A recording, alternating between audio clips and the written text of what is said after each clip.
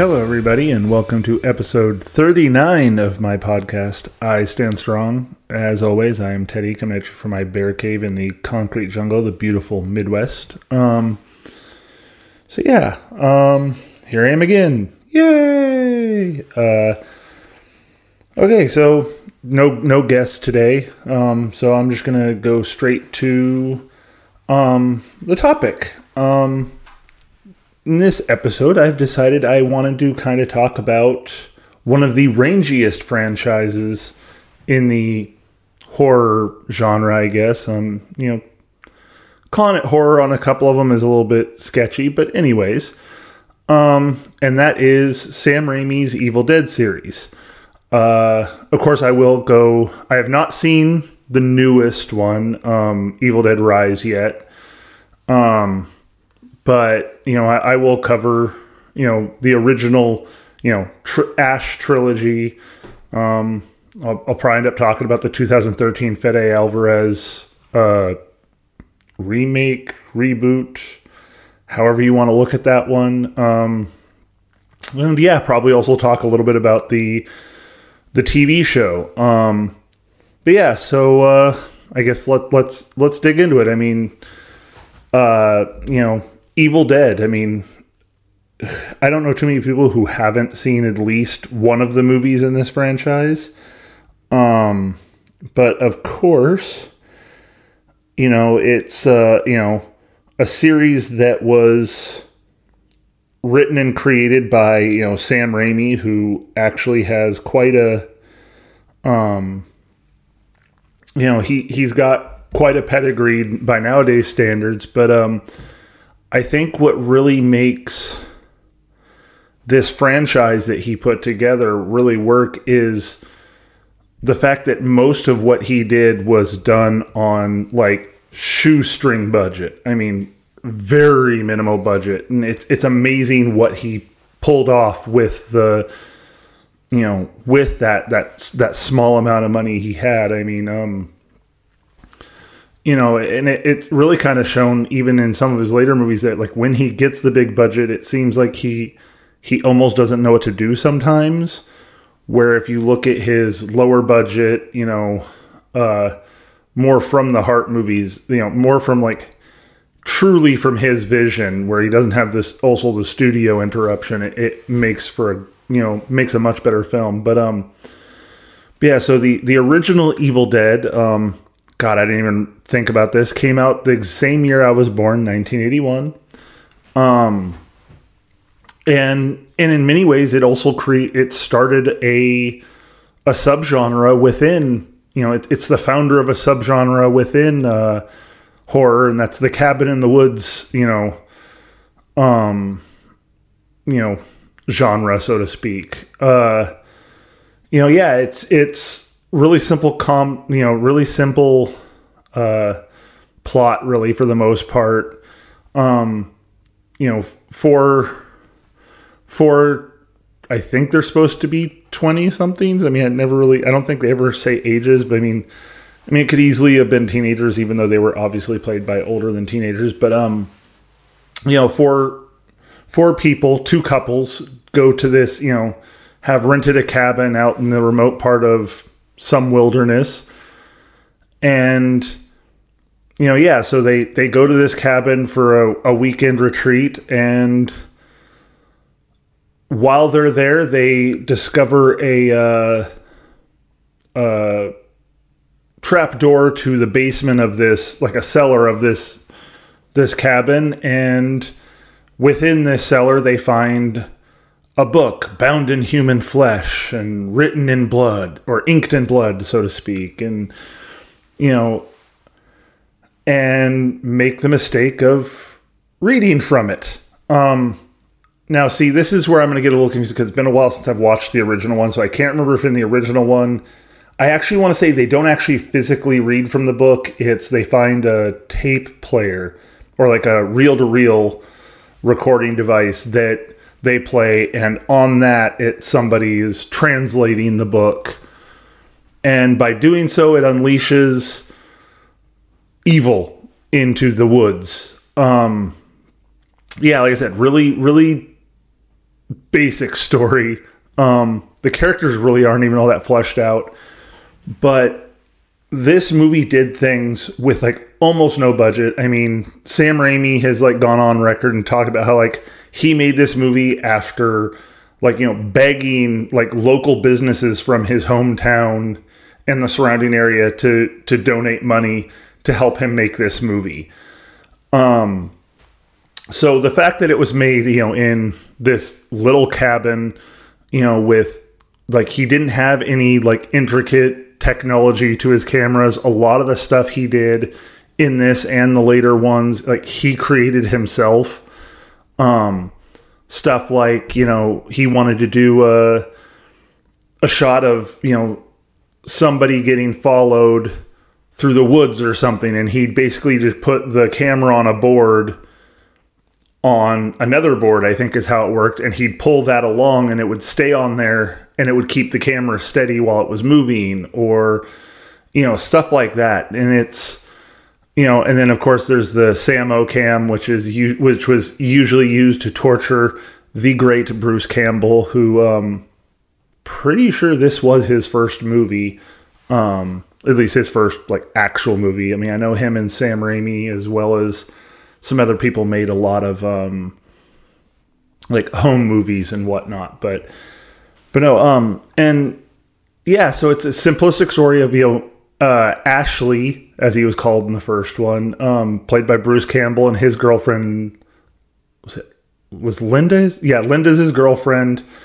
and then, but they're also up there with, I want to say it's only another couple, and I don't even remember the other couple's name, other than I know Cheryl is the other female because she's Ashley's sister.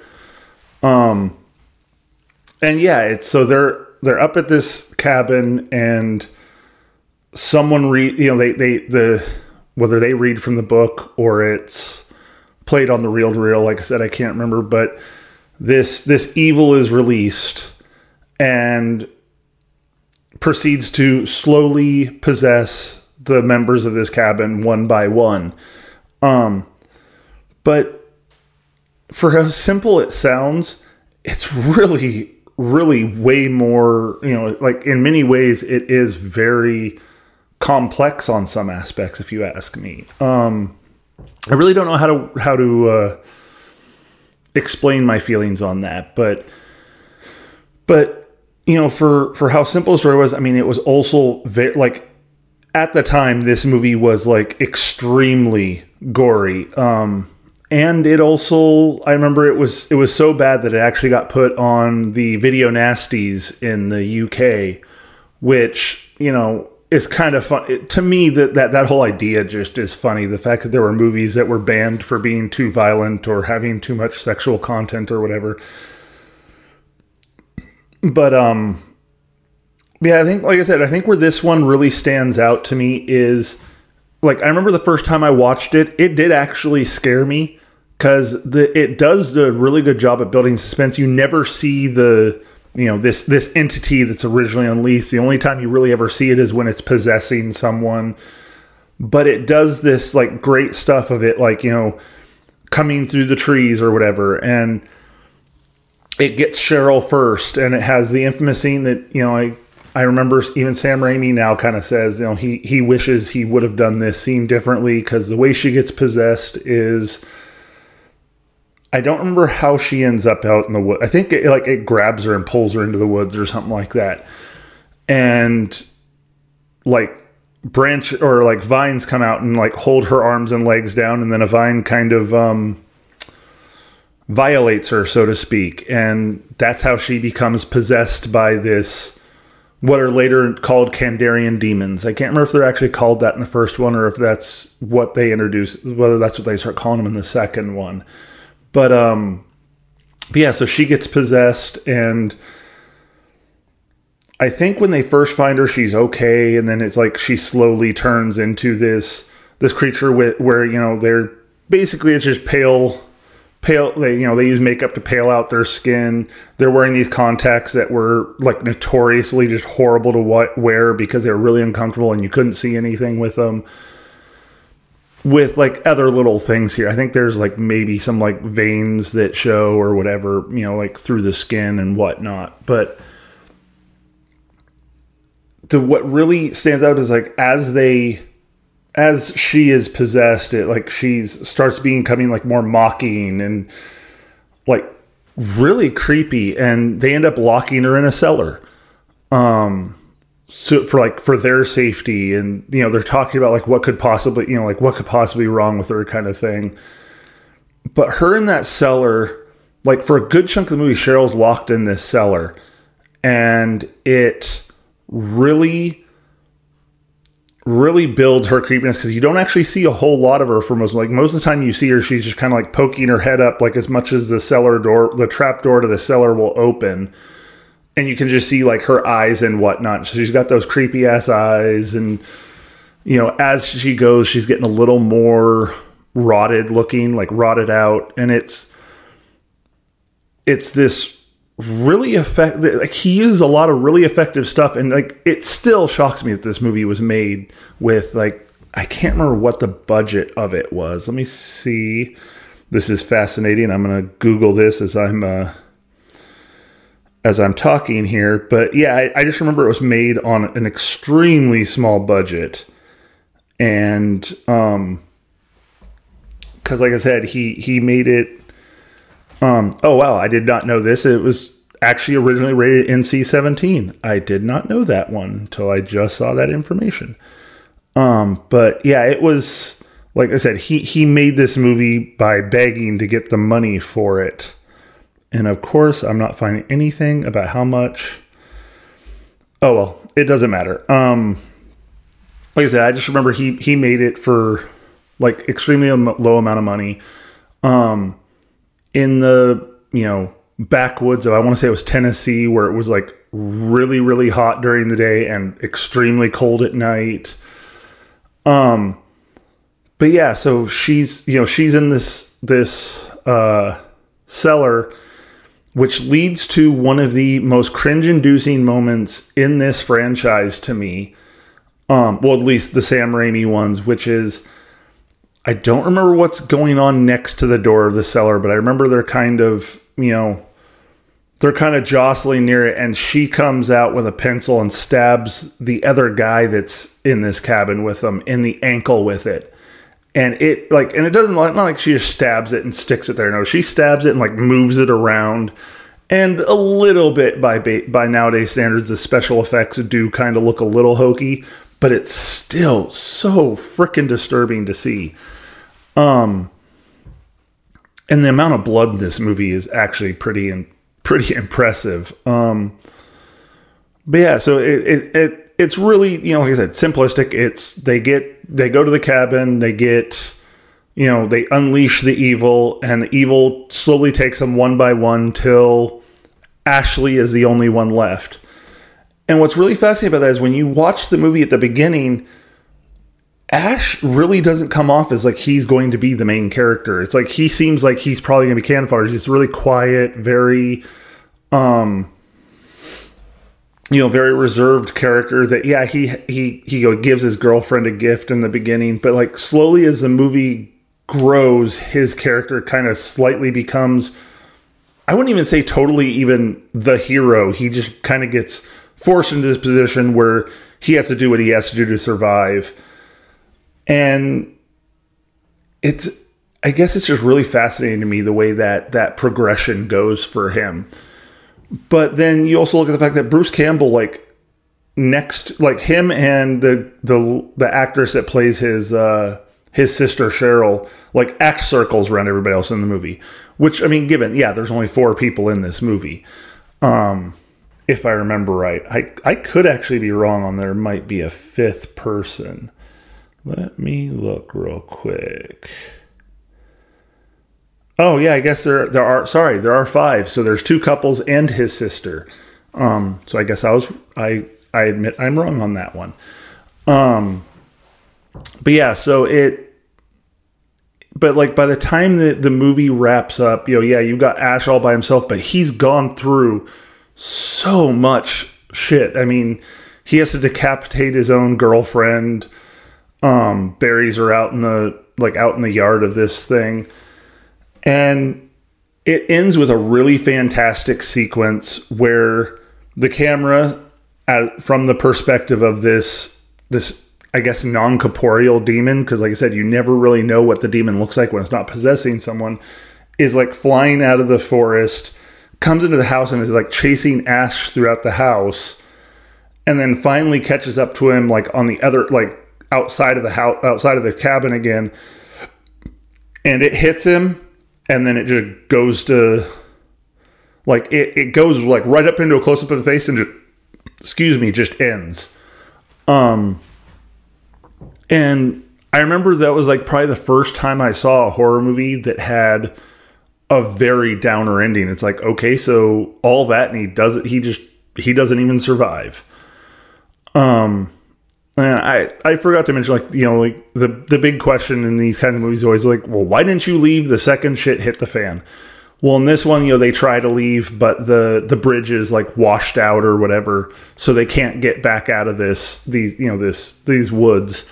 So they're forced to stay after, you know, all the bad stuff starts happening.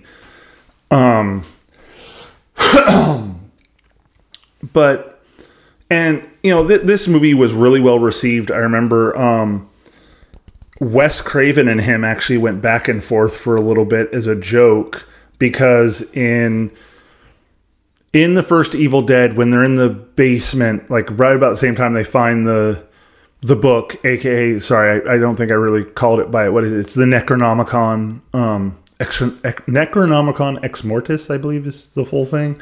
The Book of the Dead. But then, if you look on the wall, there's a poster for The Hills Have Eyes. Yeah, The Hills Have Eyes, I believe is what it was. It was either that or Last House on the Left by Wes Craven.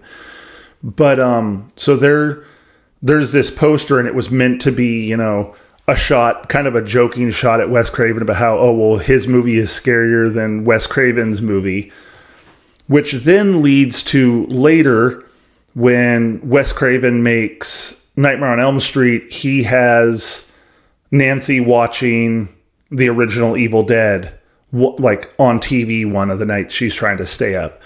So it's this really kind of funny thing that there's kind of like these little shots, as well as, you know, but in like this homage kind of way. I mean, and it was also booked as like the ultimate horror movie, or I can't remember what but anyways, this movie got a lot of ground from a shoestring budget, and just word of mouth got this movie to be a success. And, you know, because of that, you know, they later got to do number 2. I'm really trying to think of more to say about the first one. The first one, unfortunately, is kind of cookie cutter to some aspects, but it definitely sets the groundwork for what what Sam Raimi was going for, and was a real good proof of that he was way ahead of his time, if you ask me.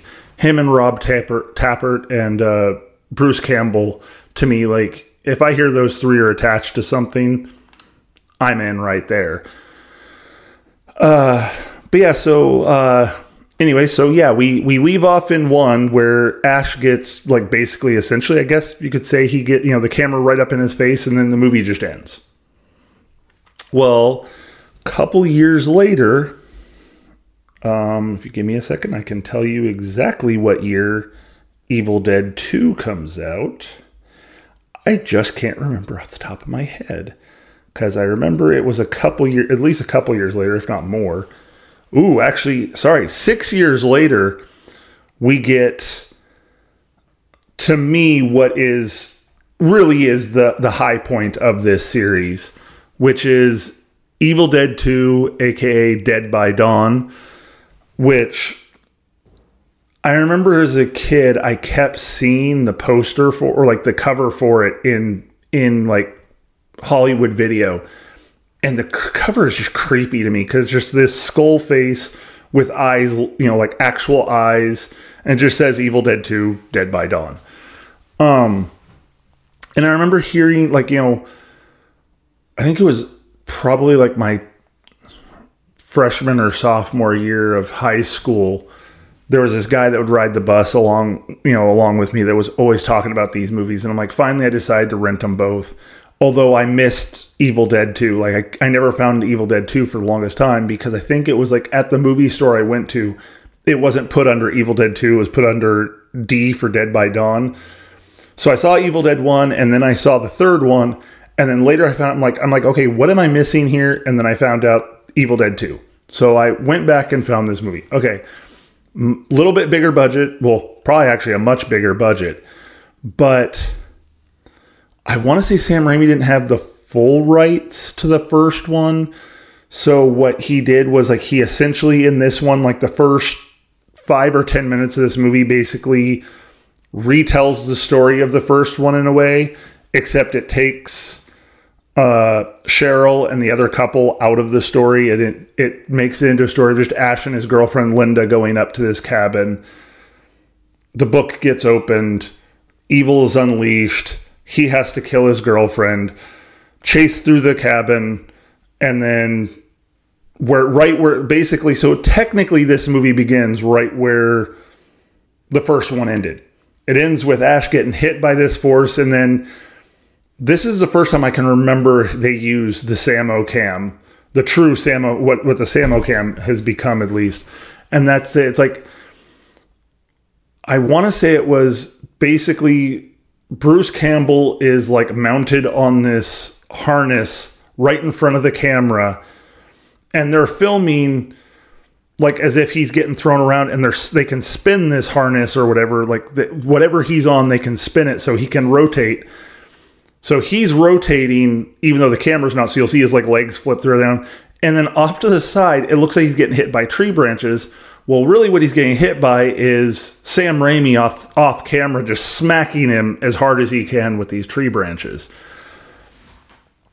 Now, what really, other than the fact that like Evil Dead 2 really is a remake of Evil Dead 1, the other thing that makes this one stand out is Sam Raimi did Evil Dead as a horror movie as his first movie because horror sold really well in the late 70s, early 80s.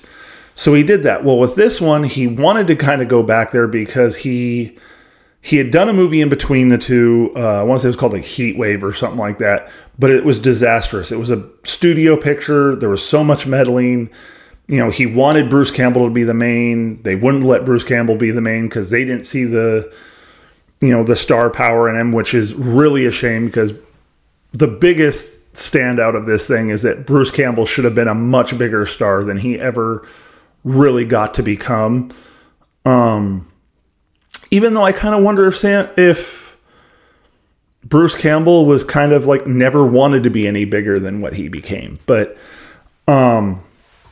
anyway, so where was I? I was talking about, okay, getting hit in the face. That's right. But anyway, so this one goes more to what really appealed to Sam Raimi, which is he and Bruce Campbell have both been very vocal about the fact they're huge Three Stooges fans. So this one introduces like a comedy aspect that is amazing to cut so you have these horror aspects, but you also have some really awesome humor aspects. And this is also kind of the movie where Ash really becomes what he's known for. He becomes a little more one-liner. That's a horrible way of putting it. He starts throwing the one-liners. That's where he starts getting his catchphrases like groovy and hail to the king and stuff like that. But this movie, like I said, starts, you get the beginning, he gets possessed, or this thing hits him, he's flying through the woods, he lands in a puddle, you see him possessed, but then you see like the sun is coming up, and for some reason the sun coming up makes the demon like draw back away from him, and you get this really cool scene where like you see his pupil, like you see his eyes, and slowly the white of these, the demonic eyes, like kind of like almost drain away back to his normal eyes, and he's fine again. But because it would be kind of boring just to do a movie with just Ash alone in this cabin, essentially. They introduce like another group of people that are on their way to this cabin, because one of them is the daughter of the scientist, the professor or whatever he was that was studying the Book of the Dead at this cabin. And so the beginning of the movie, it is really Ash by himself in this cabin interacting with, because I think he passes out after the sun comes up and the demon leaves him, but then he wakes back up and it's just before nightfall. So you have another little bit of him kind of like fighting this demon by himself, and it does lead to some really interesting moments. Because like he ends up like his girlfriend comes back to life, and she's like dancing in the front of the house, and like he has this whole conversation with only her head. And I want to say she bites his hand. And, so he's fighting, like banging her head against stuff and whatnot. And I mean, it is hilarious. And I will say this is one of those movies that I was really glad when I was still in the Northwest, there was a chance to see this in a theater, because there was a local theater there called the Hollywood Theater. God, I hope it's still around, because it deserves to be. And they had a screening of Evil Dead 2. And me, Tony, and my nephew Anthony all went and saw it, and it was so much fun to see it. Like it's fun to watch just by just in a room with just a couple friends, but seeing this movie in a large crowd was just awesome. And on a side note, the other one I got to see at that same theater that I'm really happy I got to see in theaters was we got to see an actual film print of John Carpenter's The Thing. And that was an experience all of its own, because I love that movie, but it was so awesome just to get to see that in kind of the original format it was made kind of thing.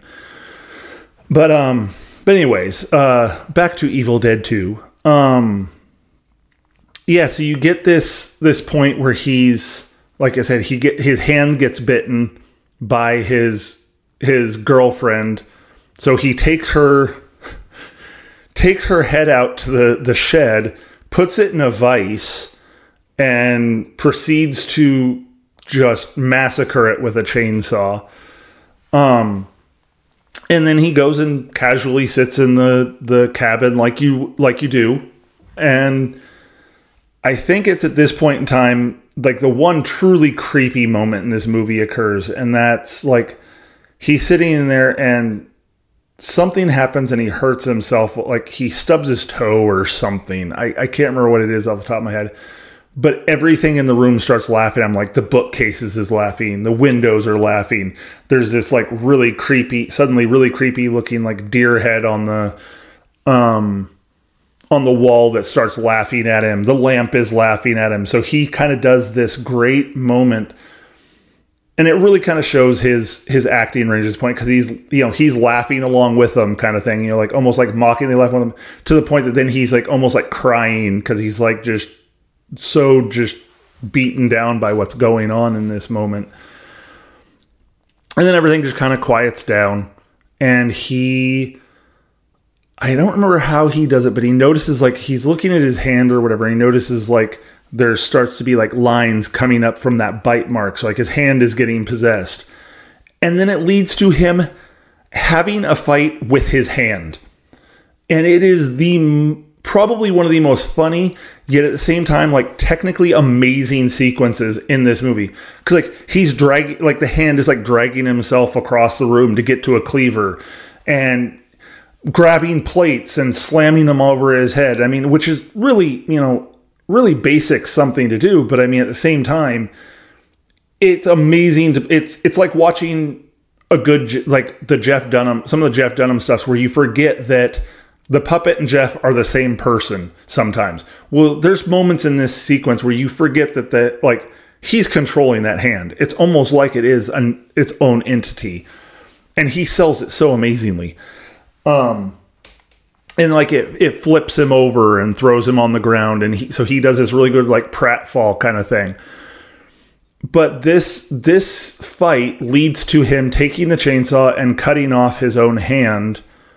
And then the fight with his hand continues. Like the hand's like running across the room, and he tries to capture it in a bucket. And, you know, he grabs a shotgun and he goes to shoot it like right before it goes into like a mouse hole in the wall or whatever. And this always made me think very Tom and Jerry-esque. Like it's about to go into the hole in the wall, and he gets one shot off that barely misses it, and the hand like gets up on its nub, I want to say, and flips him off and then goes into the wall. So he shoots it, and like you hear this, like he shoots into the wall, and you kind of hear this like dying, squeaking, groaning sound that the hand has been making since it's been possessed. And he goes to like investigate this hole in the wall, and then just like gallons, massive amounts of this blood start just pouring out of the wall, like really like spraying out of the wall into his face. And I want to say it starts out red, but then it kind of becomes green and various other colors, which they did they did on purpose because they were concerned that if it stayed red blood, like it would get an X rating or too high of a rating to ever be put in theaters or whatever. So they decided to have some more fun with it and make it different colored bloods and whatnot. So yeah, he's just getting a deluge of this blood. And it is incredibly, like, it's right up there with Wes Craven's, the pillar of blood that comes up out of the bed after Johnny Depp dies in the original Nightmare on Elm Street. And all this happens before like anybody else is in this cabin with him. Because I remember by the time they get there, I think he's already cut off his own hand. And I want to say it's like he hears something at the door, and he shoots, and he ends up shooting one of the other members that have come to this cabin looking for. I want to say, like I said, I want to say it's the daughter of the professor.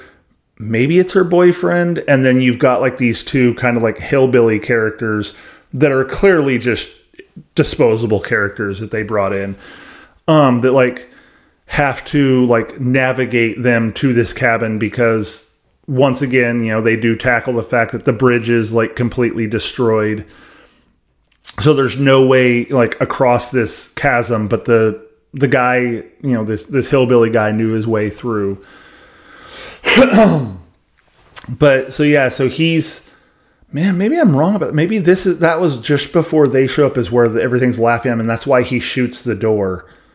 I want to say that is what it is. It's like he shoots the door, and then it like, so they come in and just like tackle him, and they throw him in the cellar. And the female is wondering like, why is this guy alone in her parents' cabin kind of thing.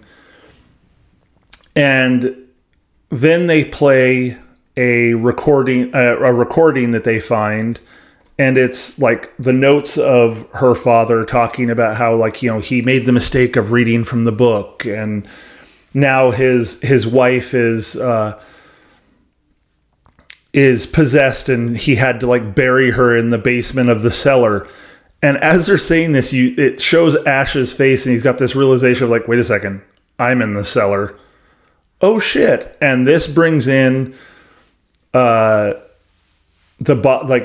the possessed version of, you know, this girl's mother, the professor's wife kind of thing. And she makes for some great moments. You know, and I think she's the first time they have the whole commentary of like the thing where they're saying, I'll swallow your soul and that kind of stuff. And it is just bonkers. This movie is genius on so many levels. It is probably one of the first horror comedies I saw that really knew how to walk the line and make it work. And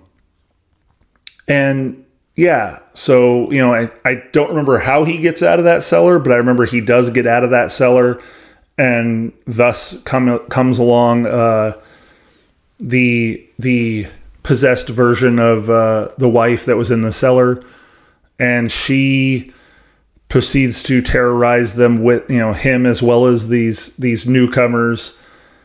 And I want to say it's her eye that ends up in the mouth of the hillbilly female, because I want to say like they close the cellar door on her again and step on it, and it's like her eye pops out, and there's this great sequence of the eye just coming flying and like sticking into this girl's mouth, which is kind of gross but funny at the same time.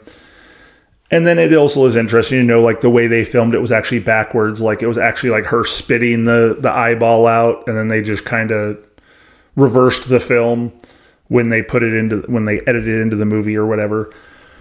But, and then really unfortunately there's not really a whole lot to say about like all the side characters. Like Ash is really the only one that matters, even though the daughter does kind of have a small part to play. Like I said, I want to say in 2 is where they introduce calling them the Kandarian demons. And there's, all these, like, as the daughter's looking through the book of the dead, she sees a picture of like this ancient savior from, like medieval times that saved a kingdom from these demons. And if you look at it, it's like clear that it's, oh my God, it's Ash in the past, like somehow in the past. And yeah, it's ridiculous. Of course, like I said, once she gets out, it really does just kind of become, slaughter, like kind of, just everyone is just lambs for the slaughter, slowly taking down the bodies until only Ash and then the daughter are left alive. And they're trying to figure out like there's this dagger, this Kandarian dagger that was in the basement that is the key to like sending this evil back to where it came or whatever. And somehow the daughter ends up getting hurt and in the process, but they send this evil back, but it causes a vortex, and the movie ends as Ash gets pulled into this vortex, and then he lands somewhere, and when he gets up, he's surrounded by a bunch of like knights, and they're like praising him as this, as their savior kind of thing. Oh, I do not know how I forgot to mention the best part. One of the best parts, because it's become like one of the more iconic pieces to these movies, is Ash eventually rigs something up so the chainsaw is on his hand. Because like he had to cut his hand off. Well, he puts the chainsaw on the nub and like rigs up this thing on his shoulder so he can put the pull starter on there and start it himself. And so yeah, he has a chainsaw hand and his boomstick, aka his shotgun. And yeah, so the movie ends with him sitting there with a chainsaw on one arm, a shotgun on his back. And he's in the middle of medieval times, and they're hailing him as like this savior. And really, you could end the series there, and it would be a great ending. In many ways, I don't care for the third one as much. I mean, it is fun, but it's like it's missing something to me a little bit.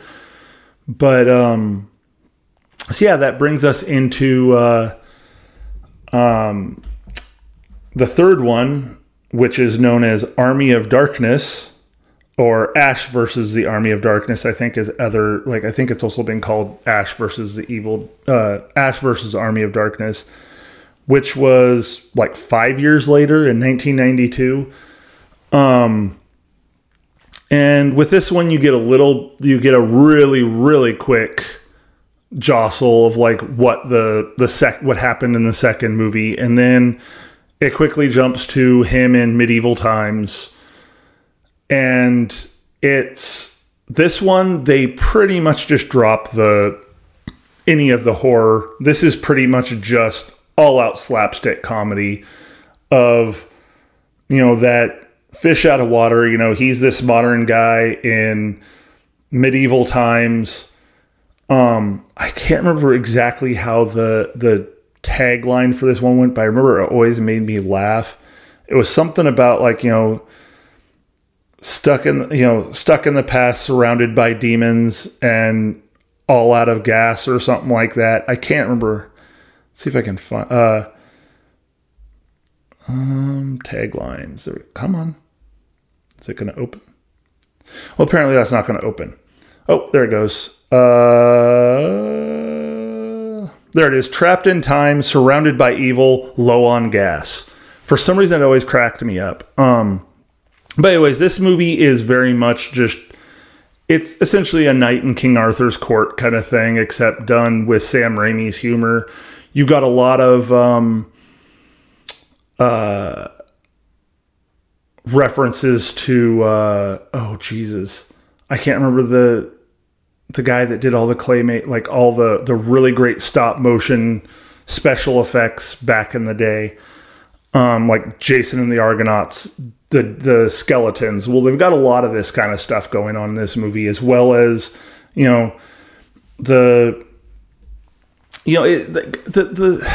story in this movie is really, it's basically just, he gets brought there, or, he gets trapped in the past. He is foretold to be this hero. So they send him to gather the Book of the Dead from like these haunted woods, so he can like basically rid this kingdom of the demons, so to speak. But what really stands out in this is just the slapstick comedy of it. I mean, while he's in those haunted woods, you see stuff like, there's a fight with a bunch of like skeleton hands that are coming up, and like they try to do the eye gouge, and he puts the hand in between, hand on his nose to block the gouge. So then all of a sudden 2 hands come up, each with 1 finger, and gouge him in the eyes. And but like there's moments to this movie that I think really, really hold up and that are definitely worth the watch.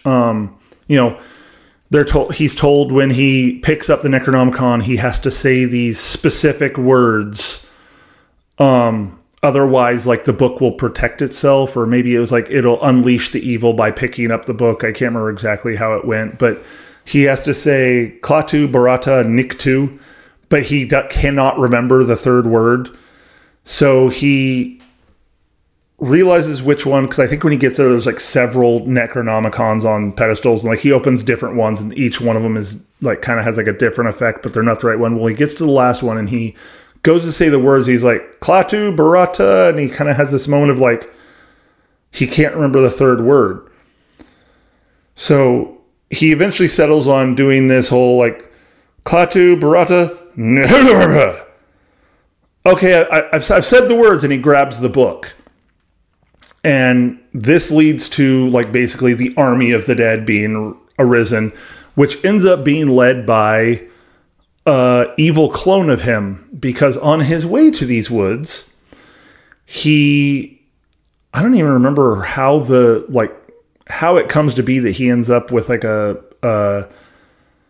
he gets attacked by a bunch of like mini versions of himself, and they do like a total Gulliver's Travel thing where they tie him down, and like one of them jumps into his stomach, like jumps into his mouth. And so to kill it, he decides he's gonna he has like a boiling kettle of water, and he just like chugs this boiling water to like kill it in his stomach. Well, then it ends up like basically spawning like out of him in a very like, not Lynchian, like very like body horror-esque thing, because like another head comes out of him, and arms slowly, until they finally separate that there's an evil Ash and a good Ash. And so he's playing against himself, doing this total like, as the evil version of himself, like calling him, calling the original Ash like Mr. Goody Two Shoes, and like saying, you're the good Ash, I'm the evil Ash, blah, blah, blah, and like all this stuff. And I think he starts dancing around calling him Mr. Goody Two Shoes. And it ends with a great moment of Ash just looking at him and is like, good, bad, I'm the one with the gun, and just blows his face off and buries this clone of himself. Well, this clone comes back like faceless essentially, and is like the leader of this army to take down, that wants to take down this kingdom.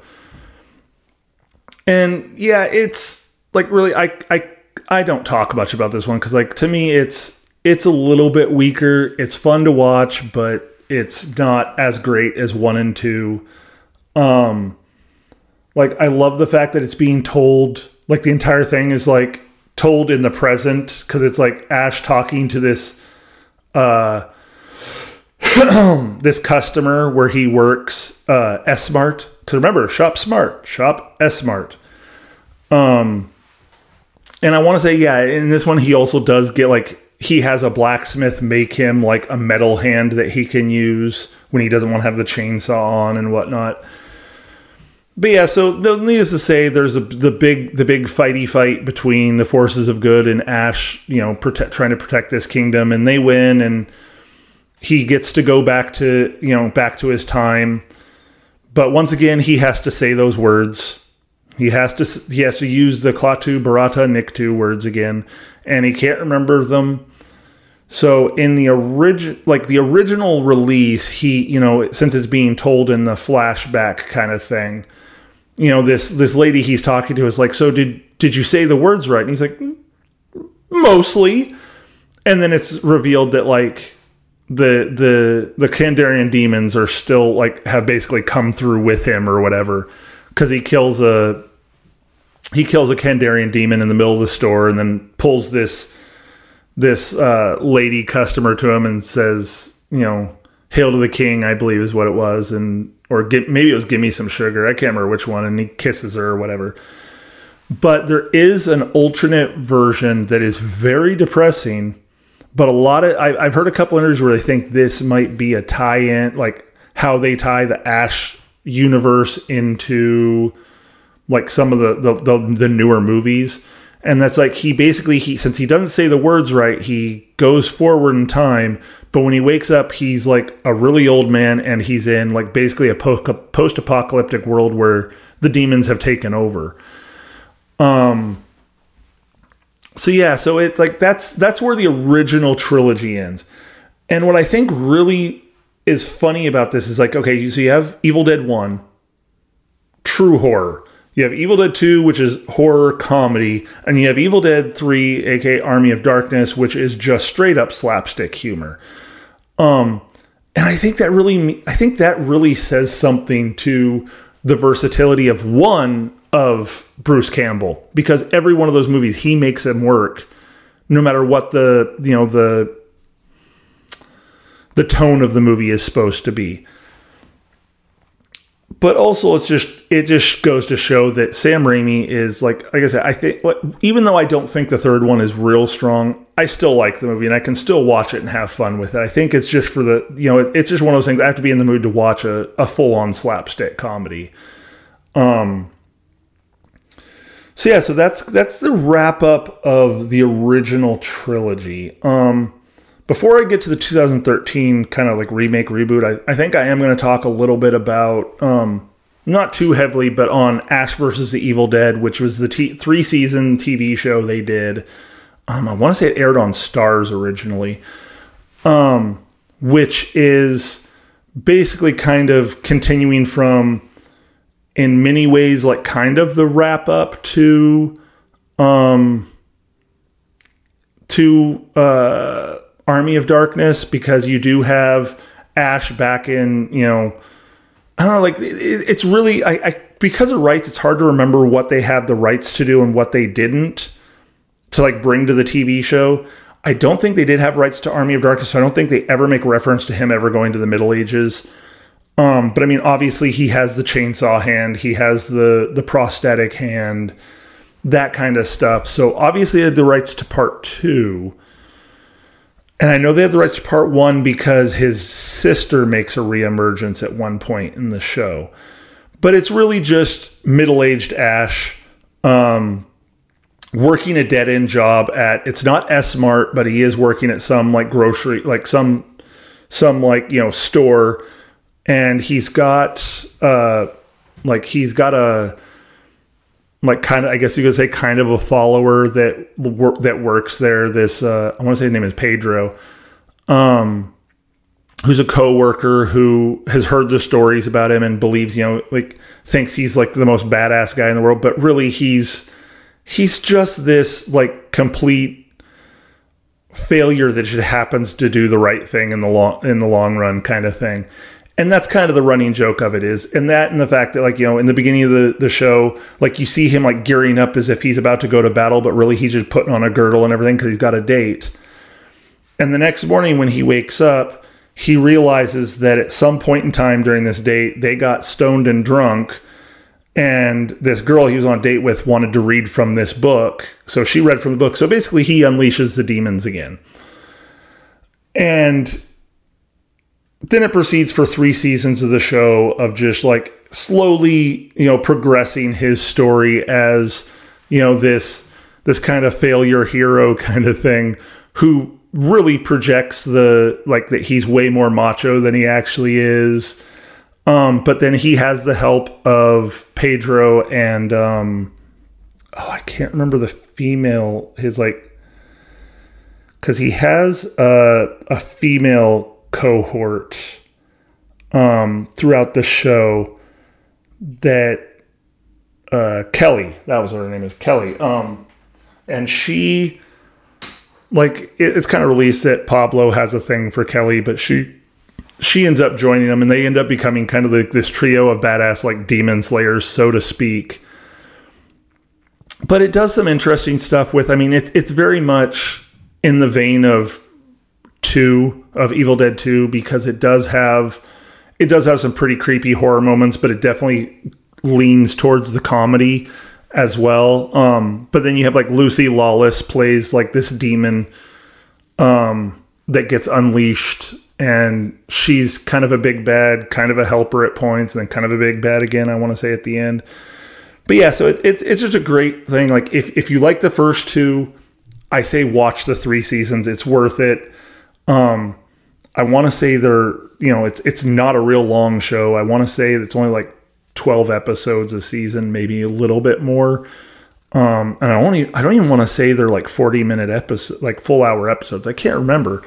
But yeah, so if you like Evil Dead 2, it's well worth it. It's got the blood, it's got the humor.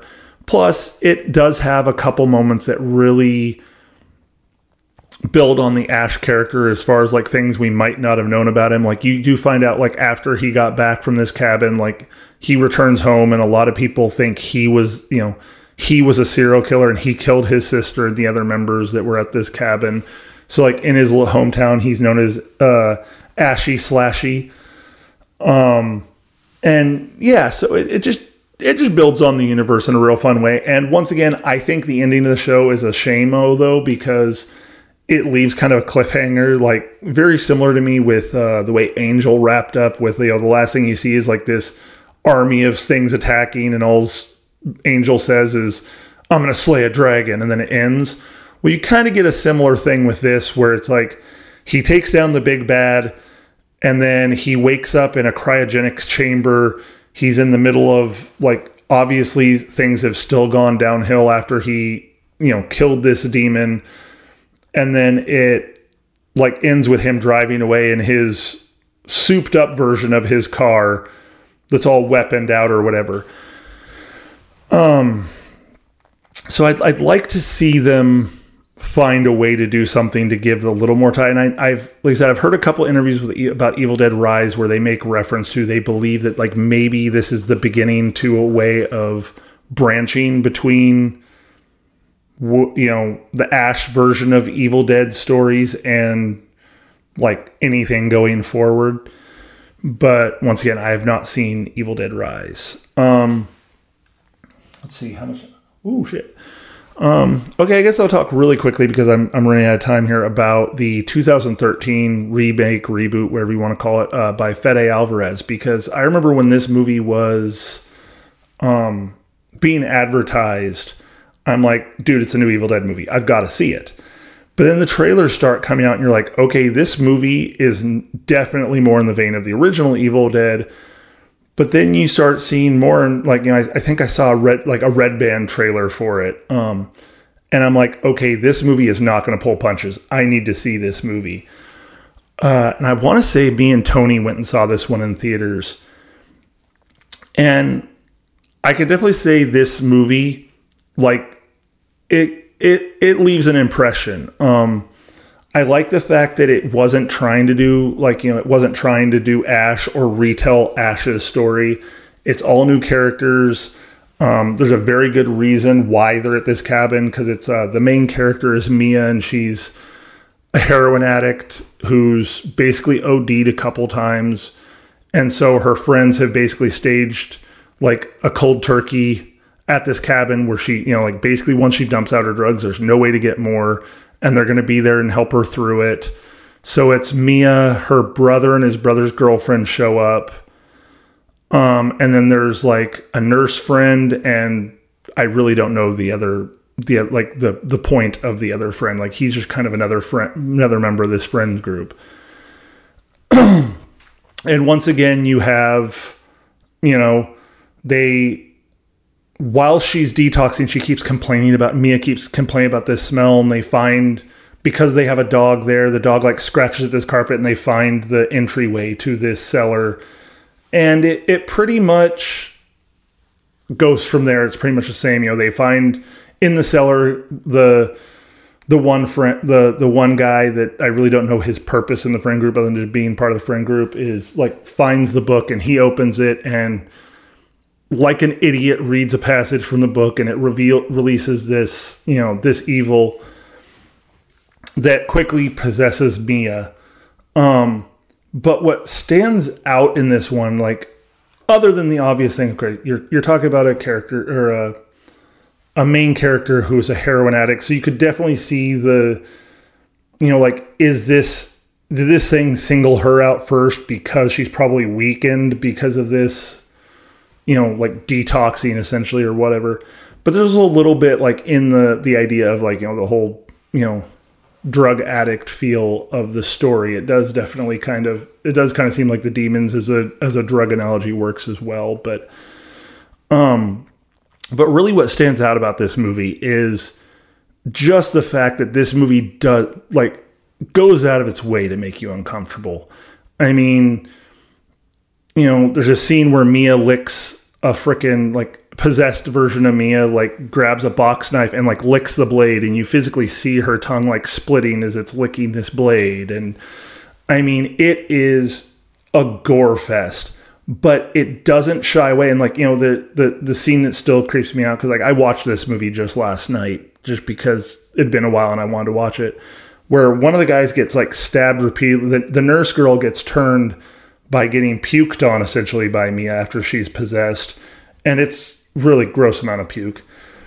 But the guy that read from the book comes to check on the nurse, and she is like carving her face off with a shard of glass. And then she attacks him with a syringe. Well, after he like fights her back, he goes and like reaches up under his glasses and pulls this piece of the needle and like pulling it out from like just below his eye. And it is excruciating to watch.